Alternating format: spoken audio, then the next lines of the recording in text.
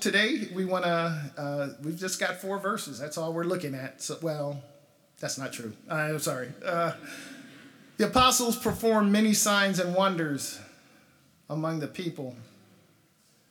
And all the believers used to meet together in Solomon's colonnade. No one else dared join them, even though they were highly regarded by the people.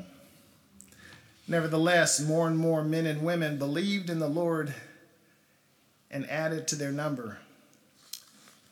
As a result, people brought the sick into the streets and laid them on beds and on mats, so at least Peter's shadow might fall on some of them as he passed by. Crowds gathered also from the towns around Jerusalem, bringing their sick, those tormented by impure spirits, and all of them. I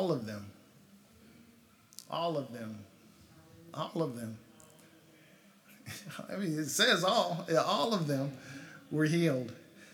So this is the third, for those of you who've been paying close attention, this is the third summation by Luke concerning the early church. I won't test you, I'll give you the answer. He says you can thank me later. You recall the first time, not the first time, but the second time actually, was in the 4th chapter when Luke wrote concerning how the early church shared everything they owned. They had everything in common. And it was just a different model of behavior. But prior to this, in the 2nd chapter, he shared their commitment to community in fellowship, study, that's the teaching of the apostles, and prayer. Hey, think about that just for a second, just for a second. I promise I won't be before you very long. As I was preparing this, I was just reflecting on the characteristics of the church. They were committed to being followers of Christ. They were committed. They were committed, as someone said, I think it was Jesse Jackson at one time talking about the commitment between having a breakfast, where you have a ham and eggs breakfast. The chicken has one level of commitment. The pig has another level of commitment if you're having ham and eggs. They were committed to the church.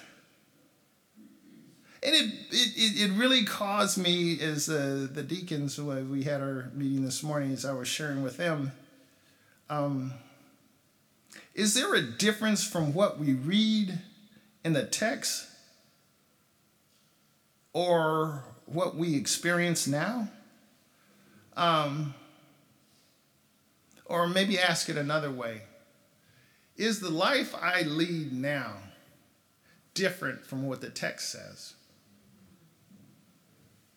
Just asking a question, that's all I'm doing. Is the life I lead and live now, the common thing we have, the thing that the common denominator, the intersecting, if this is a Venn diagram, the circles that intersect we're believers in Jesus Christ. We're followers of the way. There's a certain set of behaviors in the first century, and there's a certain set of behaviors now. If there is a difference, and if there's a difference, let me just ask. I'll just ask rhetorically, but not. Why? Why would there be a difference? Why is there a difference? The text might give a bit of insight. Look at the text. Even though incredible things were taking place, others did not sign up. Incredible things were taking place, but others did not sign up. Why? The text doesn't say. But it's reasonable to conclude they didn't sign up because there was a cost with signing up. I'm just looking at the text. So far, correct me if I'm wrong, and I'm not. So far, we haven't read of any physical costs for their faith. It's coming. It's coming. See, if we're not careful, we will, well, the reason the folk didn't sign up is because they were scared. Well, how did fear enter into the equation? We read in the 4th chapter that the rulers and the elders and the teachers of the law addressed Peter and John about what they were doing, and they told them to knock it off. That's what they did. They didn't beat them. They didn't put them in jail. They said, knock it off. So I'm asking, why on the one hand would they hold in high regard generally what's going on? I like what I see. I like what's going on, but no one else got out in front with them together in Solomon's colonnade. You guys probably never thought about that. You're probably like, well, let's keep moving on. One theologian wrote about this aspect of the text. Though the details seem to be contradictory, the implication seems to be that only those who were completely committed to the Lord were courageous enough to enter into fellowship. You do know that there's a difference. I can't think of it's got to keep it G-rated. Fear. Let me just move on before Sister Meeks is not here. So Erica, Nate, you got to save me from myself. She would otherwise cut me a glance and like, fear. Fear. This is a dictionary definition. An unpleasant emotion caused by the belief that someone or something is dangerous, likely to cause pain or threat. Fear. Fear. Fear. I guess that's the word in question for today. What is it that we are afraid of? What is it that I'm afraid of? I know I shared the story at my youngest daughter's passing at a memorial. I'll share it now if you haven't already heard it. When they were little, and I was going through what I was going through in terms of divorce, and just my whole world was just turned upside down. All upside down, Mo. And when I had them, they would come. They had their own bedroom, trundle bed, but they were afraid because out of their comfort zone. And so what I would do, I'd lay on the floor, grab the hand of my youngest, and we'd fall asleep together. That's what you would do with children. But as they matured, they were no longer afraid. And they were able to adjust into that space and to function and to fall asleep and to wake up. And it wasn't always, they didn't stay in a state of fear. They matured and they moved on. State of the church. What I sense, this is, and I could be all wrong, but I don't think I am. There seems to be a reluctance, read unwillingness, to be all in. I don't know if it's fear of commitment, fear of commitment, the fear of the associated costs. See, the in the text, the folks saw what was going on. They liked what was going on, but something held them back. They weren't willing to commit. They were afraid of something. I don't know what they were afraid of, but they were afraid of something. I remember when I accepted my call. I said again, I've shared this with Pastor Nate. I think I've shared with Io and Catherine. If not, you hear it now for the first time. Anybody who says, I want to be a pastor is a fool. I said what I said, and I'll double down. Anybody who says they want to be a pastor is a fool. You don't understand what it means to be pastoral in leadership. And that goes for those, as I was sharing with the deacons, same thing. You guys said you were called. Hands were laid on you. You received the call. You are a deacon. You are in every respect a minister of the gospel of Jesus Christ. You have been called. You didn't say, you know what? I could be a truck driver. I could be a pastor. Let me give pastoring a try. If that don't work out, then I'll be a truck driver. That's not how it works. That's not how it works. You respond to the call. It's a situation where, not unlike Jeremiah, I can't shut up. I can't contain myself. It's like fire, just bottled up in my bones. I remember asking my brother, who's gone on to be with the Lord now. He was pastoring where we were ministering. I was ministering under him, and it was mid-30s, I think. I finally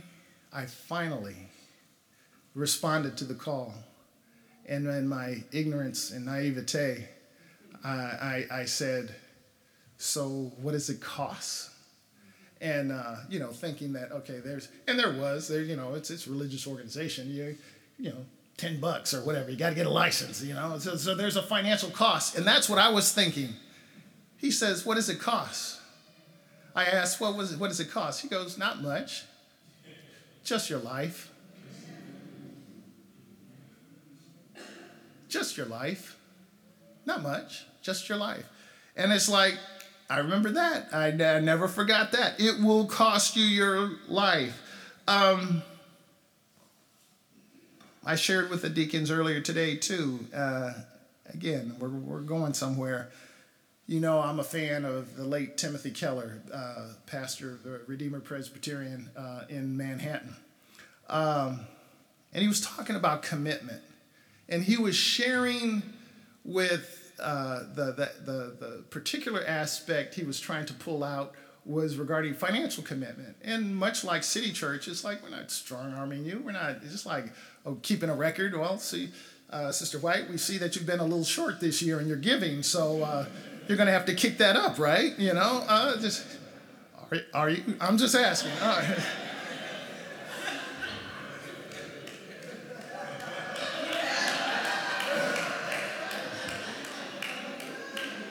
I'm kidding. God, I'm kidding. But his comment was, commitment should be felt. I'll say that again. Commitment should be felt. You should feel something to be committed to something. Let me give you a window to look through. I tell you, there's a lot of times when it's a whole lot easier to be single than to be married. I don't care what you say, all you single people are like flies on a screen. It's like, I want to hurry up and get married, and then married people like, I want to be single, Don't know what you want. Don't know what you want. Just flies on a screen, just trying to get in the opposite way. Commitment needs to be felt. And he was talking about that. If your commitment to the cause of the gospel isn't felt in a way that I can't go on a vacation this year because I committed to giving X number of dollars for an HVAC project. I'm just saying. It needs to be felt. But where most of us live is in a level of convenience. Oh, I could break you off $10 because I got 100 in my pocket. It is a fact. This is not Mark going out on a limb. This is a fact. The more affluent you are, the less you give. Oh, no, we're talking about money? No, it's reflective of a certain level of behavior. The more blessings that we accrue, the stingier we get. It's just like, what the heck? It's like it should be just the opposite. Scripture lets us know, to whom much is given, much is required. Read the fine print. If you don't want to give much, don't ask for much. Be poor.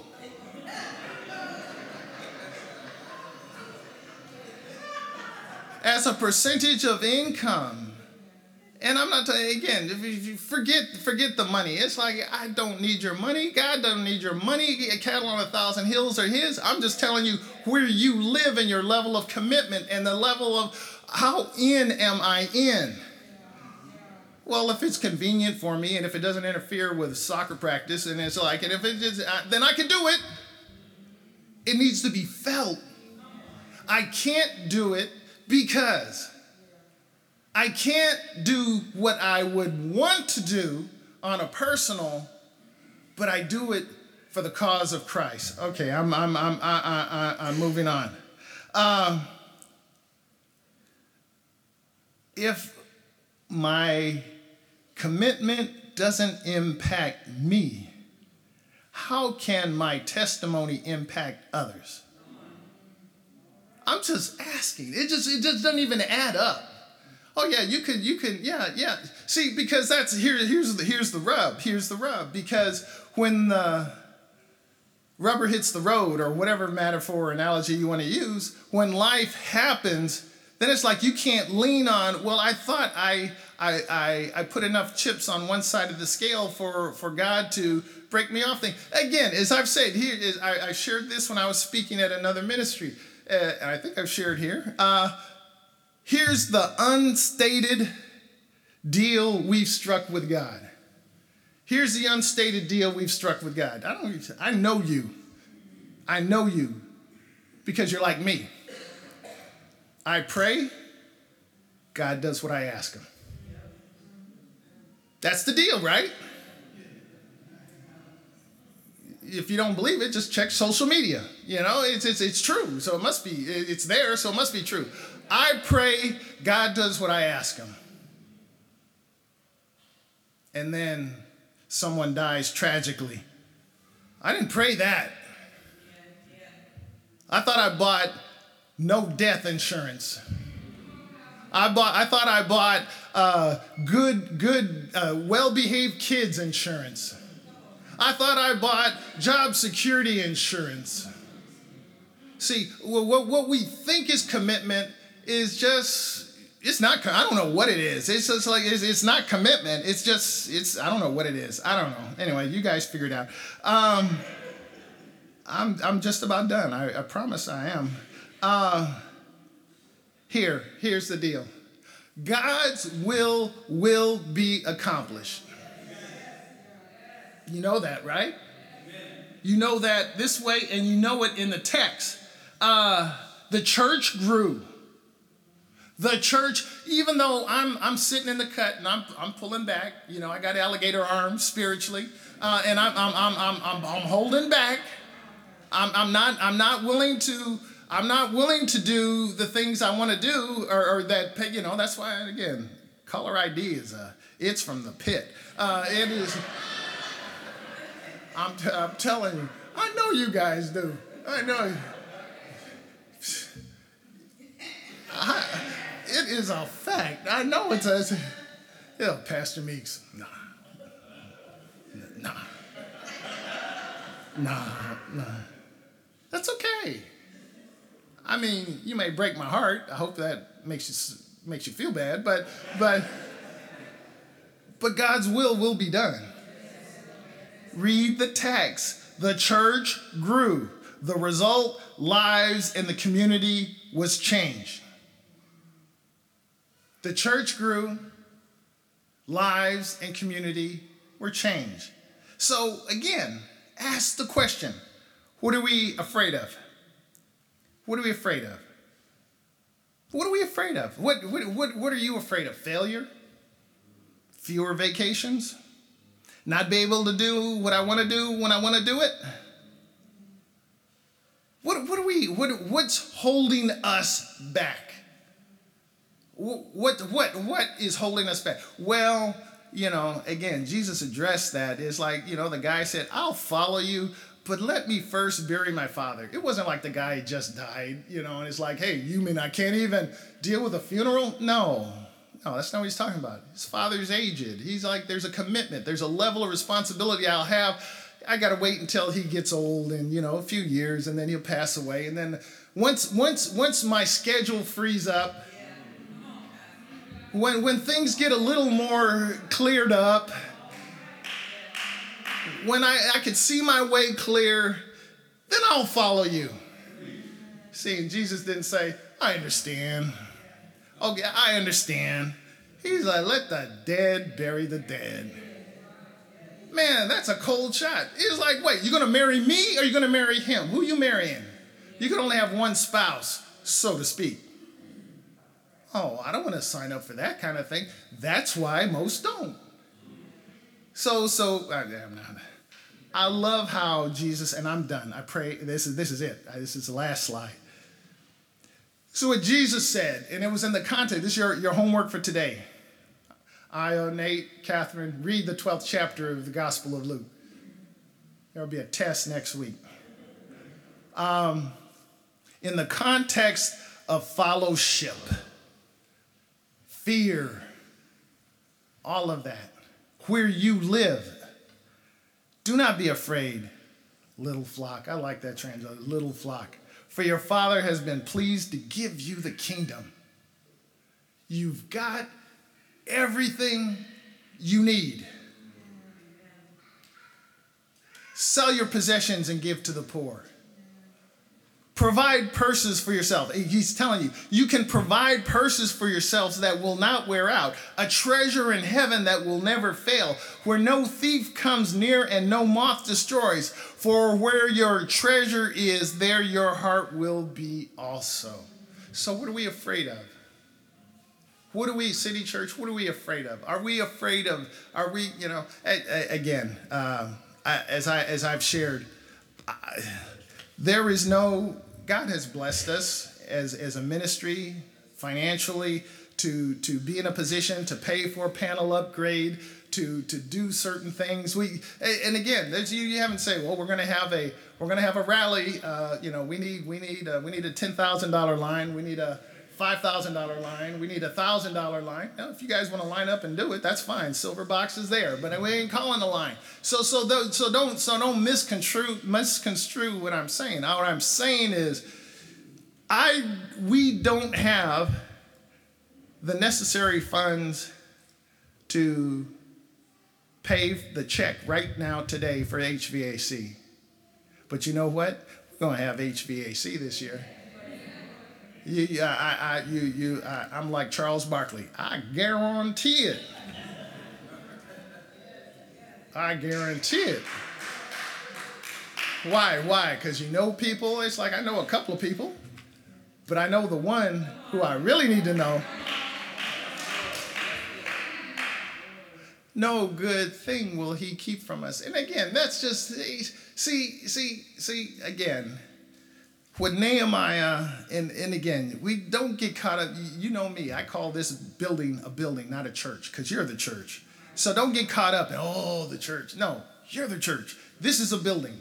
The wall was a stand-in for the rebuilding of the people in the relationship with God. Oh, they had to build the wall. We needed to raise funds for the wall. No. The be it electrical panel or HVAC, those are opportunities. They give you windows to look through to see. God said to Moses, what's in your hand? A staff. Stand here. Just shut your mouth. Stand there and just watch God move.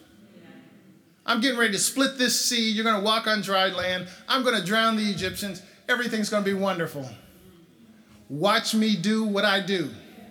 And this is what, if nothing else, if you've not learned in the time that we've been together, that you have really seen the handiwork of God. From garage to grace. From being in a garage where it would seat 20 people to a high school gymnasium that sometimes someone would show up to open the doors, sometimes they wouldn't. Didn't know if we're going to worship in the parking lot. To here. That's just God's grace. That's all. So now, okay, I hear you. So what's that got to do with me? It's got everything to do with you. Where are you living? You in a garage? You in a rented gymnasium? Where are you? What are you afraid of? What's holding you back? What's holding you back to be all in with God? Don't wait for life to clear up in order for you to be all in. Because if that's the case, life will never clear up. There will always be something. So you have to figure out, okay, I can deal with my father, or I can deal with my father. Begs, who's your daddy? That's another sermon. Let's stand. Let's go home.